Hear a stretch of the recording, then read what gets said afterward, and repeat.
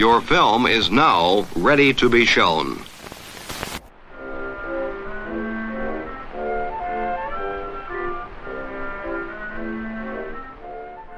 Good morning. I'm Justin Hendricks, editor of Tech Policy Press, a nonprofit media and community venture intended to provoke new ideas, debate, and discussion at the intersection of technology and democracy. India is the world's most populous democracy, and also one that is facing challenges.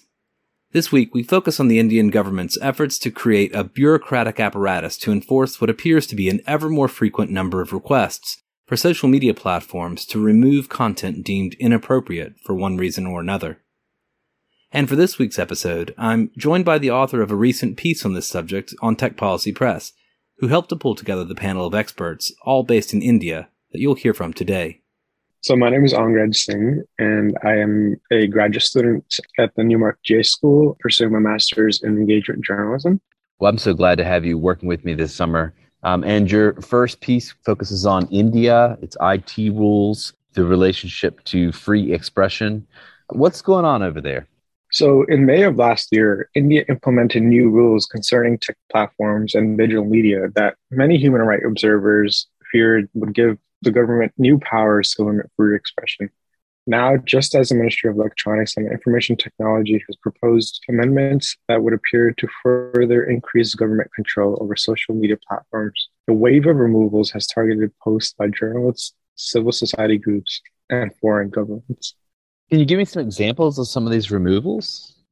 So, for example, on June 26th, Rana Ayyub, who's a Washington Post journalist and opinion columnist, her account was withheld in India by Twitter after she criticized a local court's judgment allowing a survey of a mosque that she says sets the stage for a demolition of yet another mosque in India. And Mohammed Zubair, who is a co-founder of Out News, is sort of a fact-checking site that focuses on misinformation and disinformation on social media and mainstream media. He also received a same or similar email from Twitter in which it cited India's IT rules, and he was arrested in relation to tweets that were allegedly considered objectionable. And he is also largely a critic of India's Prime Minister, Narendra Modi, and his ruling party, BJP.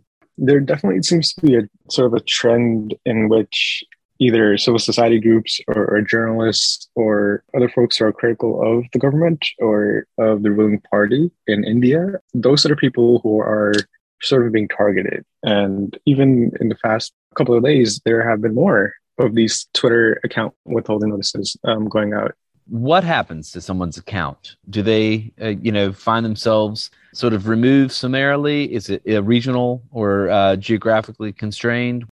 Yeah, so when somebody receives that notice, another user will sort of see that this account has been withheld in response to a legal demand, and then you'll get this learn more thing.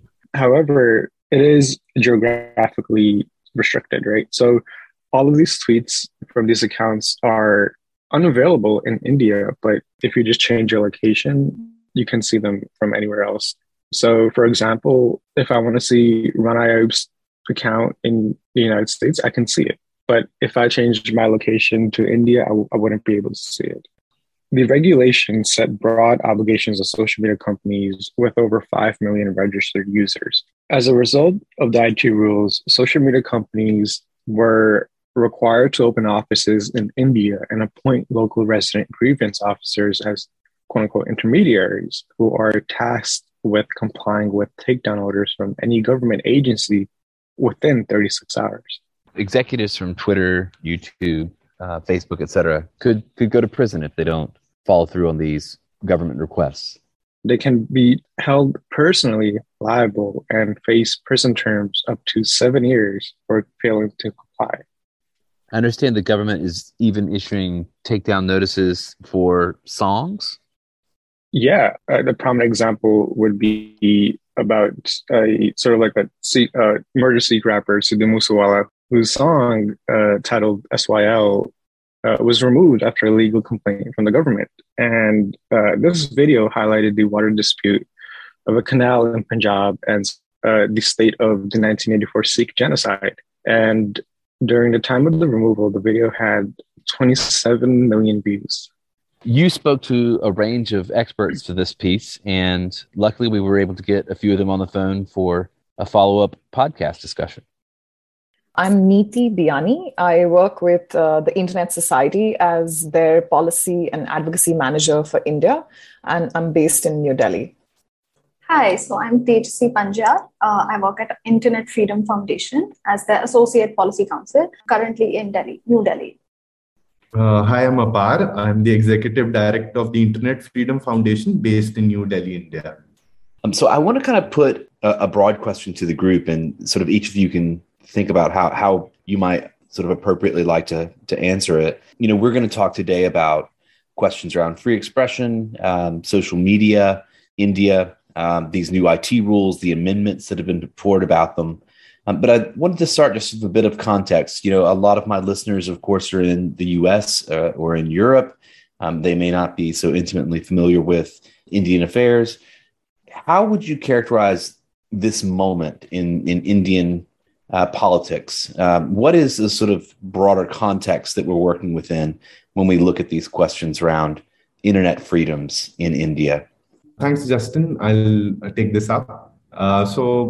India, in its place right now, I think the good empirical basis for people to understand where India is right now is like just looking at the various indices which are being released quite often, which are pointing towards a rapid decline in media freedom or democratic rights. And this is matching with a growing amount of digitization. So over a decade, there's been a 10-fold increase in the number of Indians connected to the internet. There's close to 600 million internet users. Large number of them are on online platforms. But at the same time, you notice a worrying trend in terms of decrease of freedoms and liberty, which is very essential to a functioning democracy such as India. I can supplement that with maybe like a broader socio-political context as well. India's sort of seen a very rich history of where it used to be and where it's headed. And, you know, we're one of the most populated countries in the world, right? But that also means that we have a very varied, diverse demographic. And we have a lot of cultures and people from all walks of life. We have one of the highest spoken number of languages in the world. And, so it's a very interesting fabric that India represents. And it's also one of the most dynamic sort of geopolitically strategic regions of the world. And till quite recently, India had, a strong sense of upholding democratic values and freedoms. But, very much like Apar said, we're moving closer and closer to our security and our privacy being questioned, especially, as the lines between our online lives and our lives off the internet are being blurred. And along with that, we do see a stepping up of state surveillance. And the motives behind why all of this is happening, maybe, we can get into as we talk further, but completely agree with Apar. We've been through, quite a big transition in terms of, where we started a few years ago and where we are right now, with the more sort of more ubiquitous use of the internet and people getting online and, information and data getting digitized. So it's been an interesting decade and a half. We can talk about that further. It's been now more than a year since the ministry put forward these new IT rules. And I might just ask a kind of contextualizing question about those as well. They didn't come out of nowhere. What do you think was the sort of, mindset of the government in crafting these rules? I'm sure they didn't set out to say, we want to create problems for free expression. We want to, cause issues with digital rights. There's a sort of a broader background. I mean, I sort of felt in reading them a year ago that there was a sort of sense that they mimicked in some ways some of the rules that had been around, media ownership in India for some decades, that kind of thing. So I don't know if anybody can characterize where the IT rules came from, like the sort of stew of ideas and influences that led to those. Thanks, Justin. The IT rules in their present avatar in 2021 do build on past mistakes, failures, and missteps. And I think India is not alone. I think this is a large question on where does regulation lie on the internet is still being discovered. I think better by others than by us. Now, having said that, the IT rules have a long and rich history in terms of being a point of contention, even being litigated. I was one of the lawyers in the case in which the rules were challenged in their previous version, which were made in 2011. That's called the Shreya Singhal case. The Supreme Court actually gave a judgment on it and said that the safe harbor framework, which is under Section 79 of the IT Act, under which they have been made, and only provide a process for notice and takedown, needs to be recognized as being activated only when actual knowledge is there with any intermediary, which means that there's a government notice or a judicial order rather than a user complaining to a platform, because that would be a content moderation practice. That wouldn't be actual knowledge in terms of the immunity going away if the platform refuses a takedown notice from the government. Those are distinct use cases. Now, what's happened over a period of time? The technology has become much, much more attached to our daily lives. Number of internet users has grown in India. The social impact and the individual rights of people are impacted by online social media. Primarily, that's the focus of the IT rules even now. And there's been a reactionary attempt looking at various issues which emanates from a kind of a techlash to certain issues of nationalistic, chauvinistic nationalism, that these are Silicon Valley platforms. And you find an iteration which comes through, which makes the IT rules within this notice and takedown framework more and more severe. Now, what happens is that in 2019, I think, so they're towards the end of 18, they're put up for consultation, and there's a lull for about 2 years. Then on online streaming platform, in February in 2021, there's a show which is on political and religious themes. And certain people feel that online video streaming platforms such as Netflix or Amazon Prime are being given too much liberty. There's no regulatory framework. And they've sent a series of emails to the Ministry of Electronics and ITs, which makes these rules under the notice and takedown framework for intermediaries. Now, acting under that, the Ministry of Electronics and IT with the Ministry of Information Broadcasting makes these rules, which have 3 parts.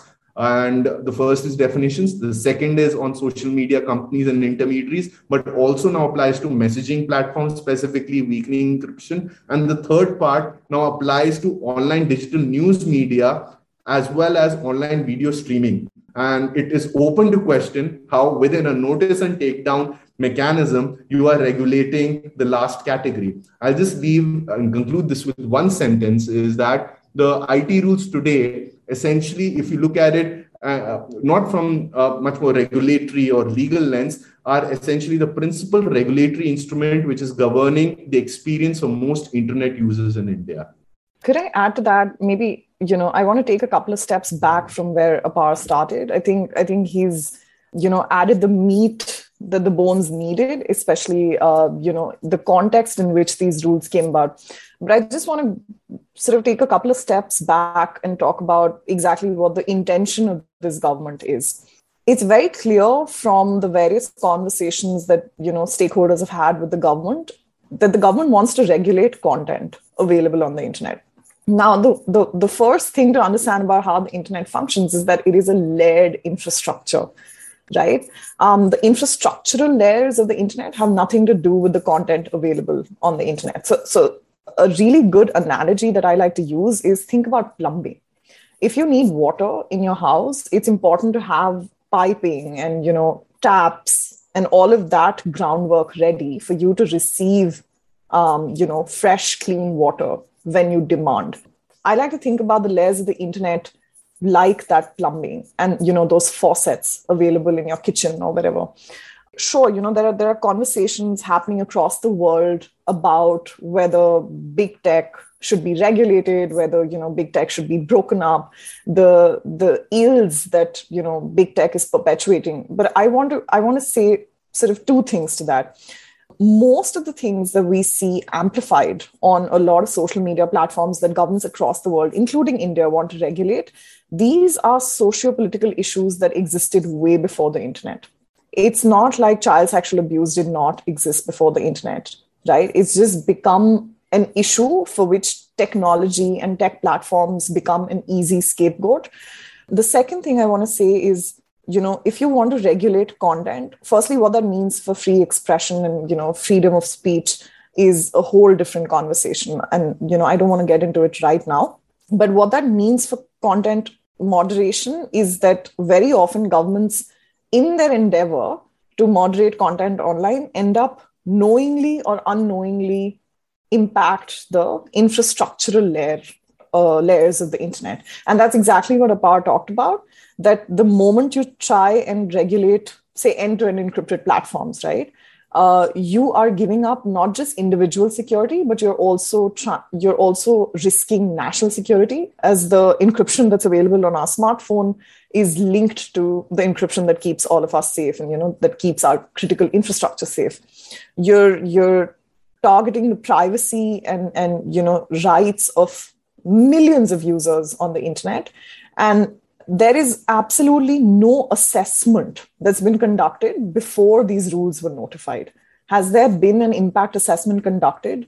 Or, has there been an open sort of multi-stakeholder consultation process? No. And I think these are the sort of things we need to think about, that the government needs to talk to multiple stakeholders who sort of can inform these processes, can feed into these processes, and make them robust and ensure that they don't have effects like, risking the privacy and security of millions of people, and with extraterritorial effects. Like, it's not just limited to Indian borders.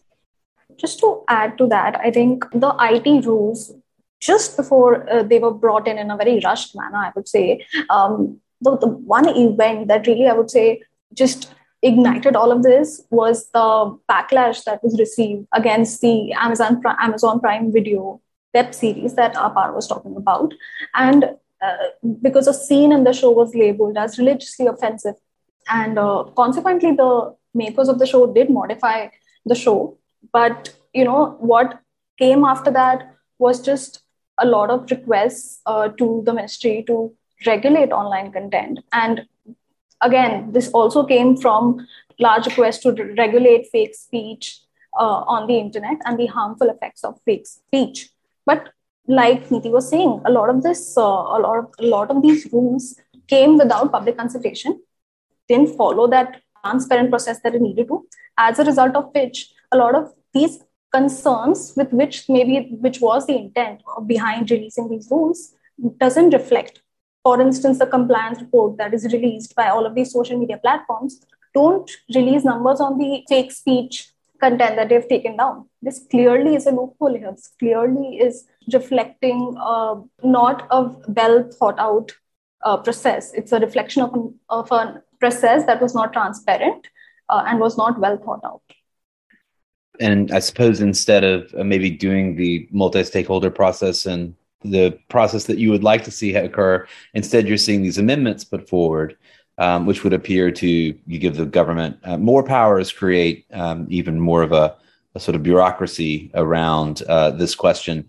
Can someone, I don't know who would like to do it, just for the sake of my listener, these amendments and this grievance committee, for instance, that it creates, would appear to create. What is happening here? What can we expect to see occur? What type of bureaucracy gets invented in India to sort of manage questions of social media content and its appropriateness?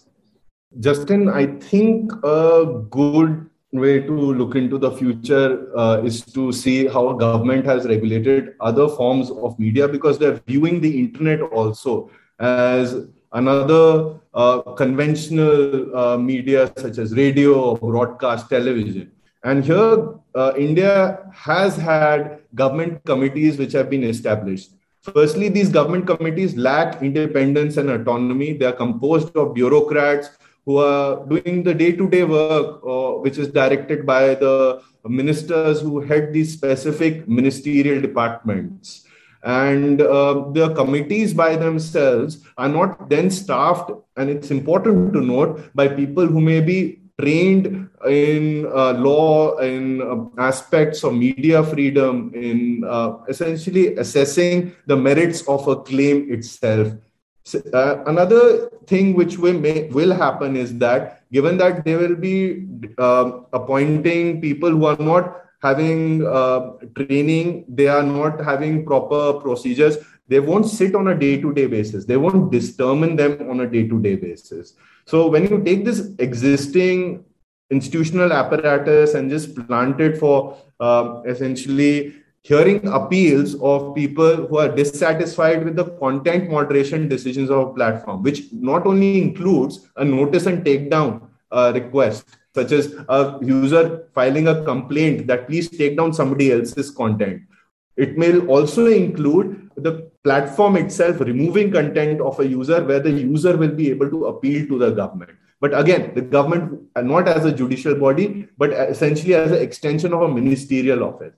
The sheer number of internet social media users in India and who access social media platforms is nearing 300 to 400 million for a platform such as Meta, Facebook, or for WhatsApp also. It will be applicable if in case they're disabled. Our account will be somewhat similar. In terms of YouTube, I think so. People in India, a lot of people in India use it as a search engine, but some people may still have logins. But if you just take Facebook as a representative example, I think there are about, we were looking it up as per the transparency reports, about 30 million pieces of content removed every month, about 3 crores, something like that, my calculation. But even if a small fraction of them are appealed by a user to Facebook, and they are not happy with the decision, with the content moderation, and then file an appeal further before this grievance appellate committee, which is what is proposed under these new rules, what ends up happening is that the ministry, with lack of capacity, without training, without having clear rules for transparency that will publish its orders, gets close to thousands of appeals on a conservative estimate on a monthly basis from just one platform. Think about all social media intermediaries. Now, in a situation like that, of course, it won't be able to adjudicate everything. There won't be any practice guidance within the rules, how it picks and chooses cases. Any kind of body, such as the Supreme Court in the United States, which does pick cases on the basis that what will be the impact of law. And it will then arbitrarily pick and choose cases. So you're seeing failure at multiple levels in terms of ensuring even the promised outcomes under these regulations, that the government wants to ensure that there's a free and fair digital ecosystem, which is one of the claims that this will ensure that the arbitrary decisions of platforms will be checked by it. I don't think so. That's just possible given how it's been done in the past for the television or the radio sector in India and how it's proposed under these rules. Adding to what Apar has already said, the GSE, yes, has multiple concerns and there are multiple levels.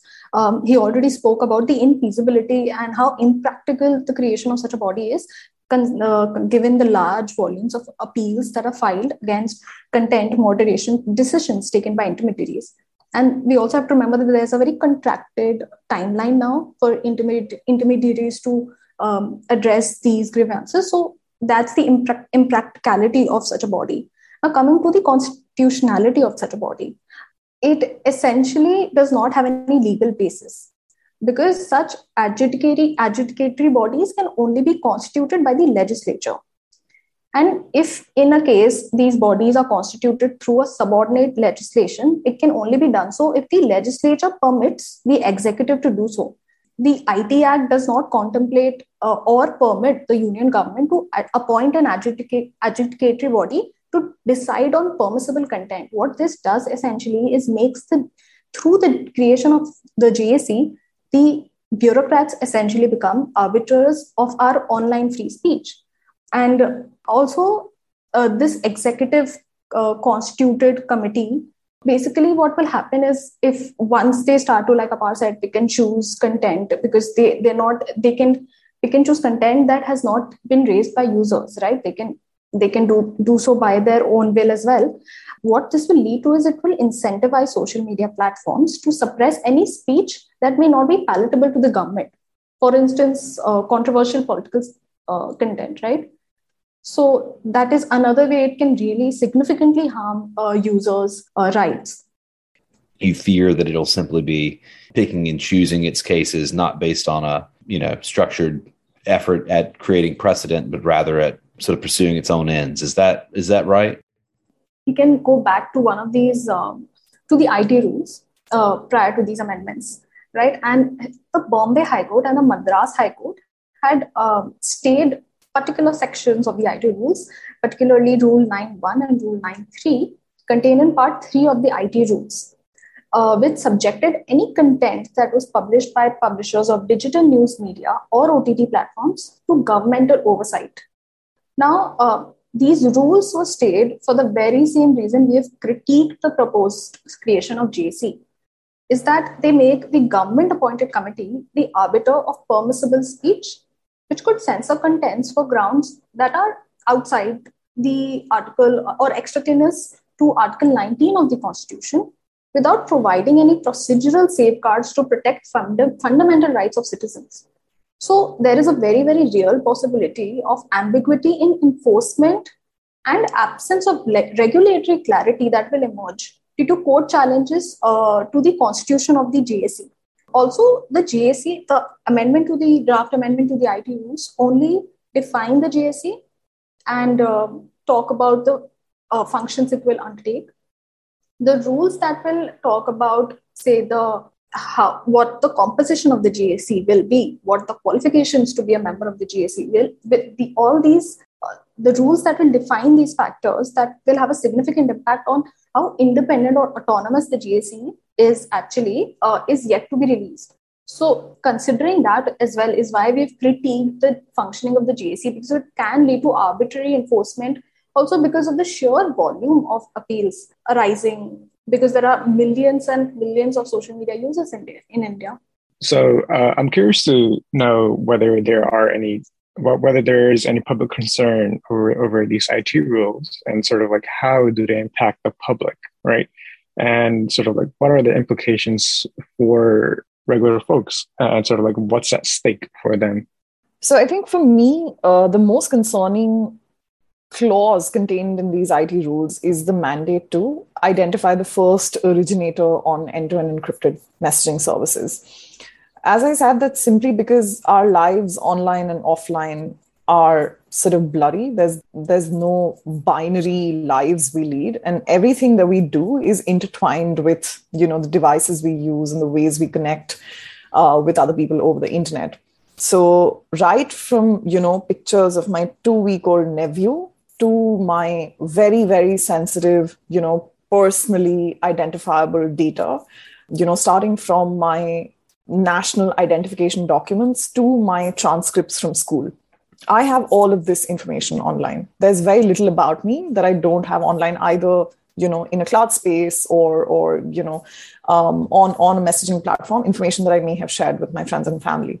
Now, anytime that someone wants to talk to me, exchange personal information, get some information about me or vice versa, we're going to turn to an end-to-end encrypted messaging service.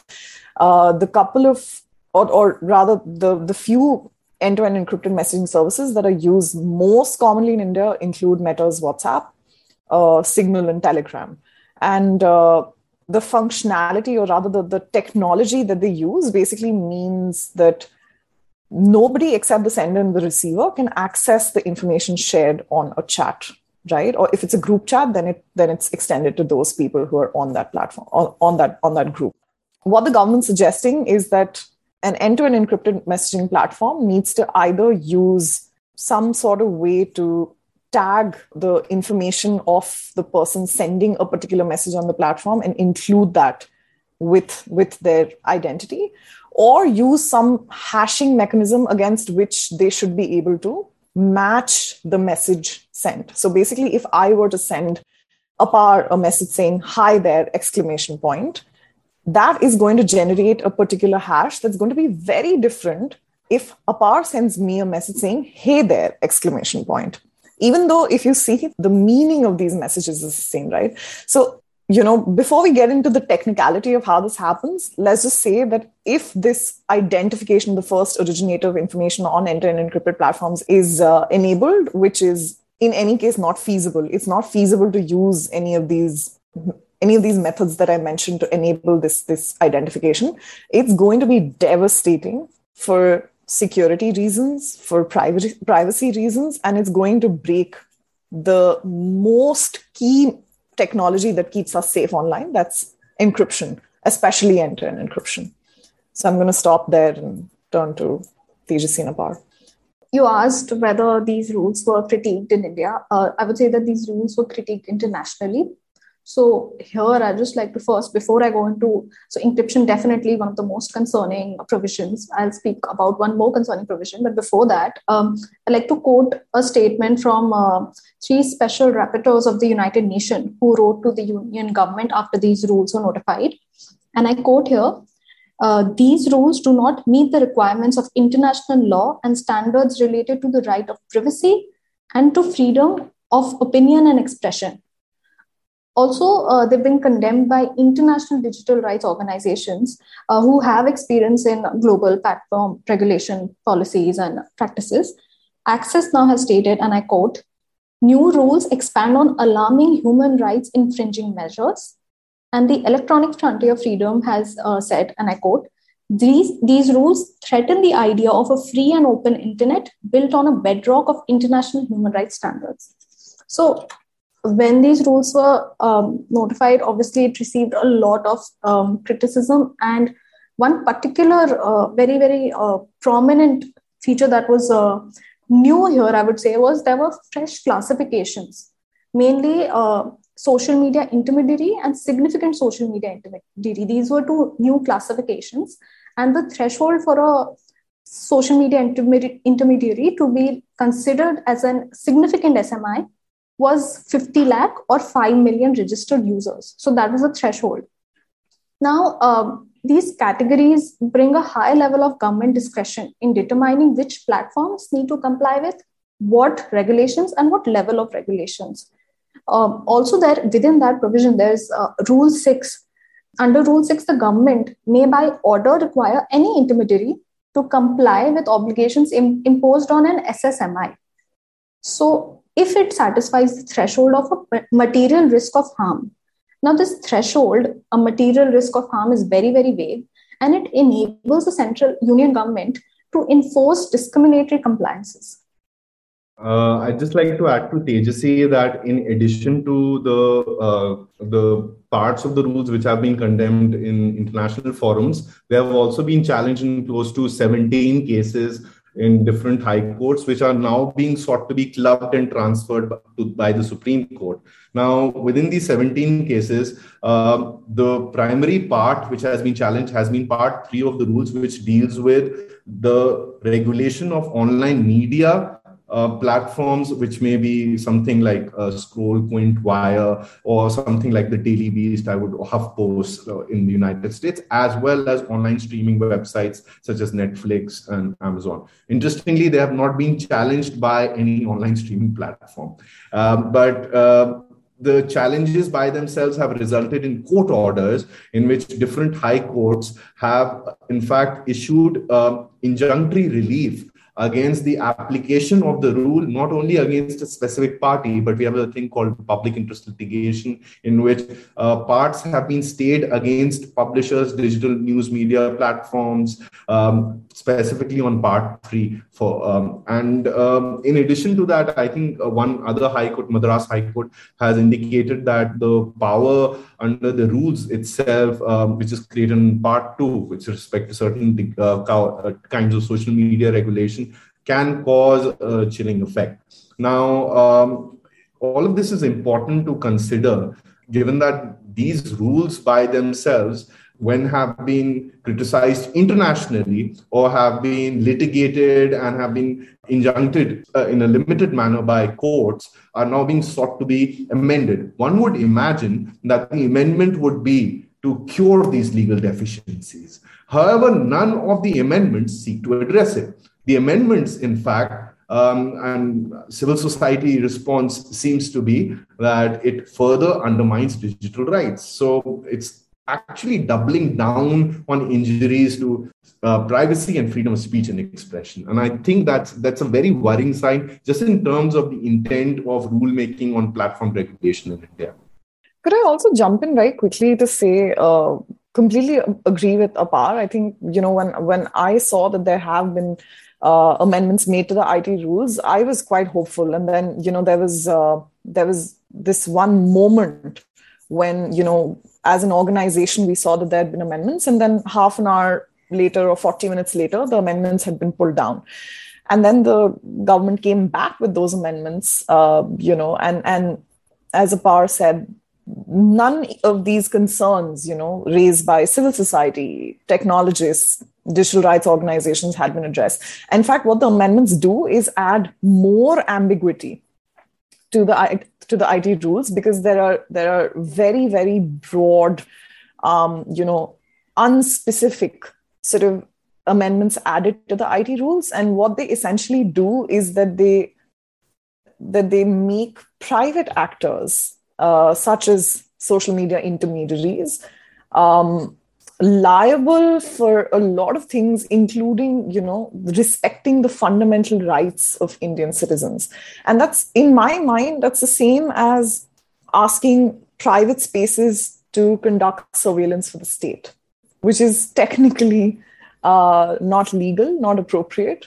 And it is not the responsibility of a private actor to comply with something of this nature. So, the amendments don't really lift any doubts or any sort of, they don't do anything to uplift any doubts around the IT rules at all. So now I'm sort of curious about what have you guys sort of observed about these platforms as a response to these new rules? Have there been any backlash or has there been any pushback from platforms?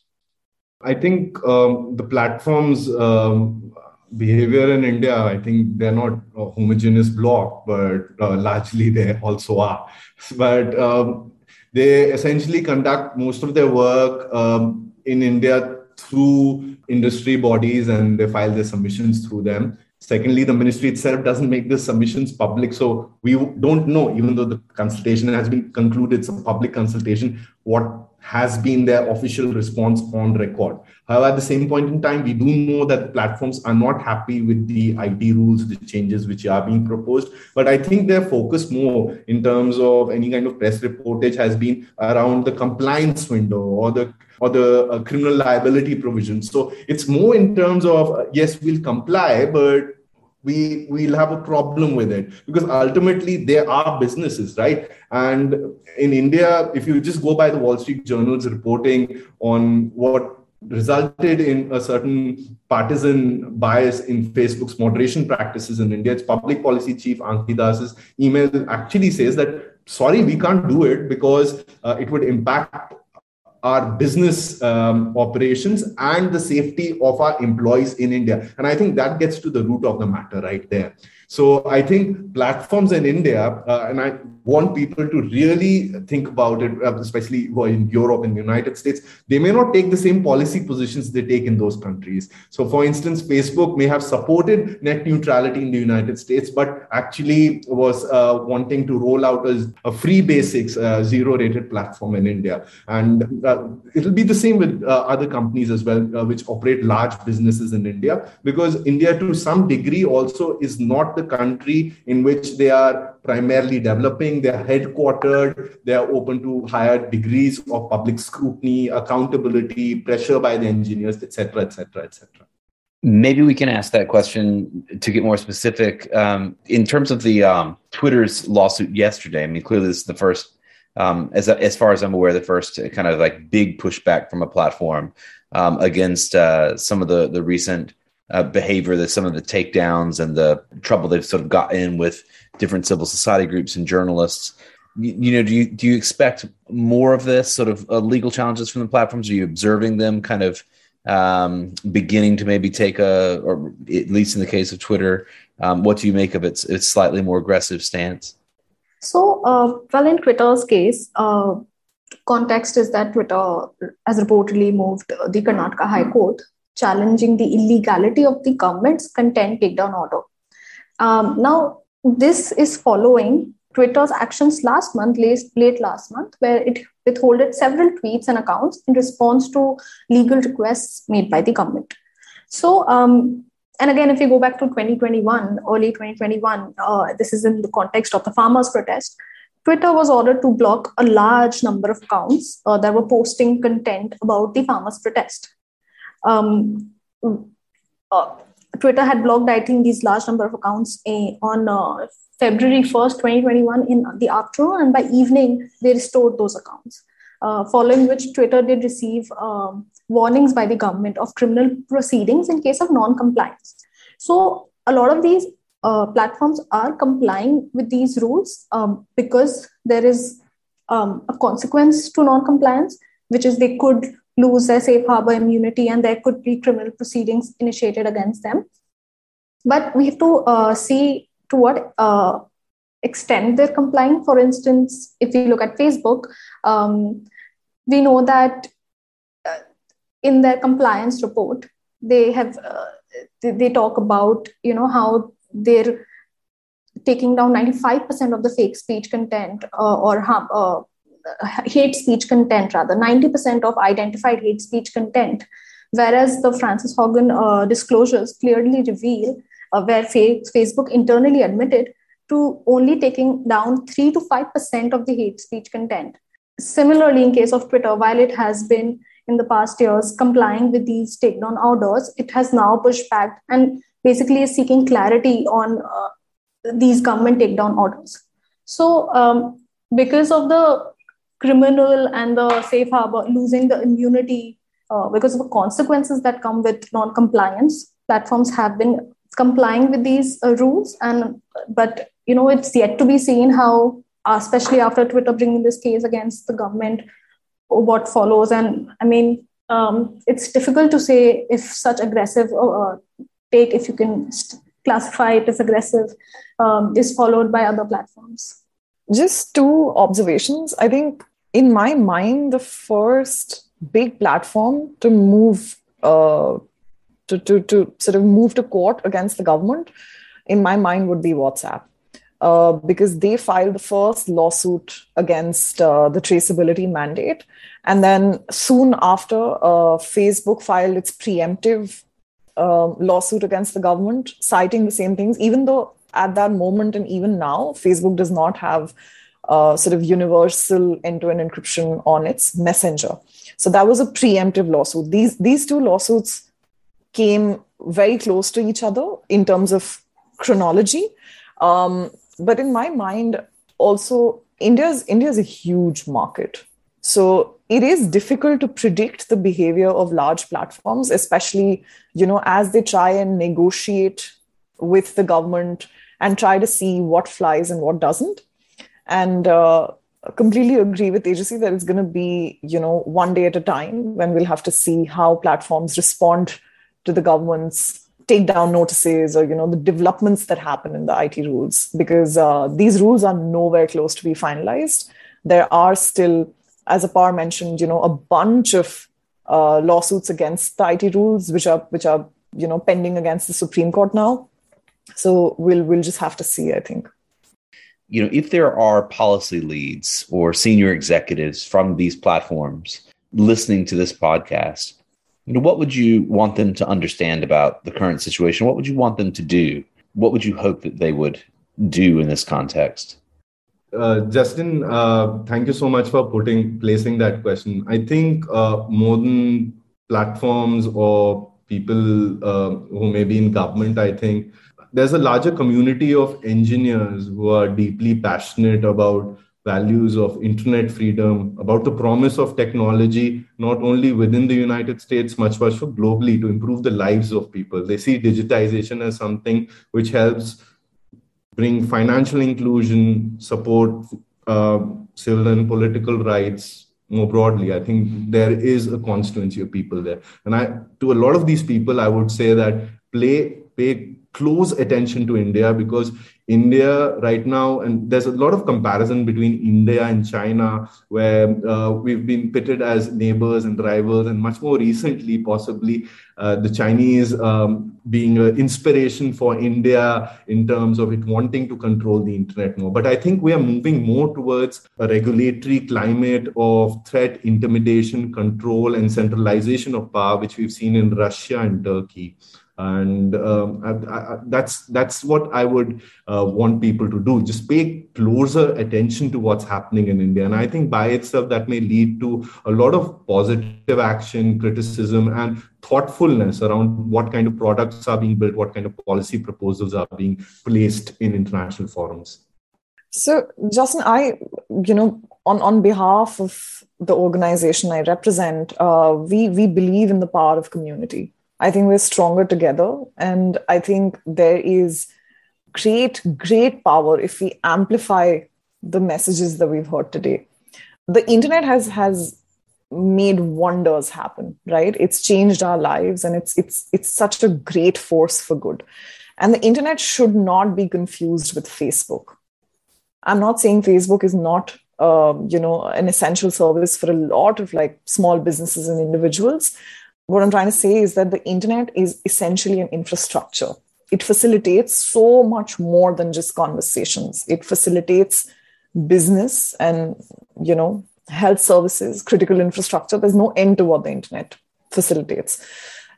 And going back to what I said about, those layers of the internet, I think what we need to be extremely sure about within this community that I'm mentioning is that those layers of the internet should not be manipulated. They should not be risked, and they should not be, just interfered with.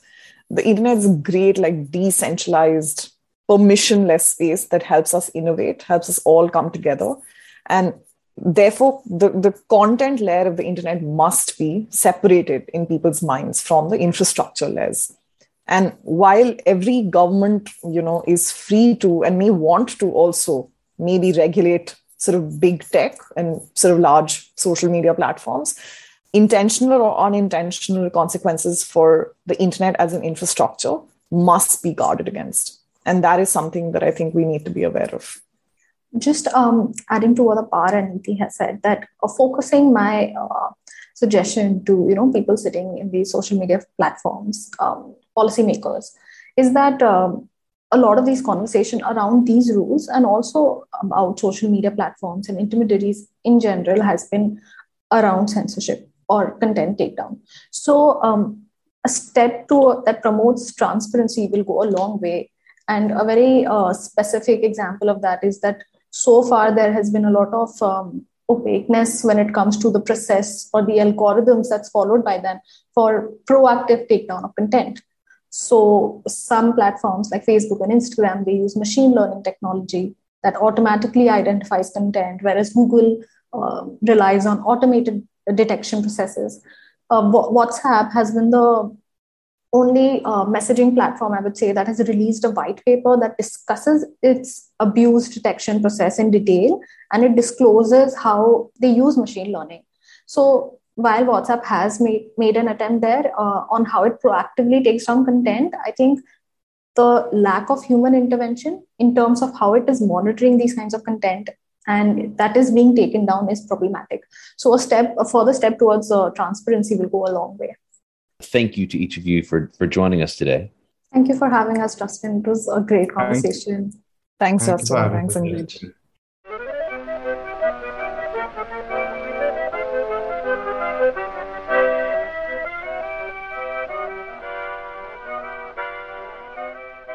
That's it for this episode. I hope you'll send us your feedback. You can write to me at justin@techpolicy.press or find us on Twitter @techpolicypress. Thanks to my co-founder, Brian Jones. Thanks to Angrij Singh, and thank you for listening.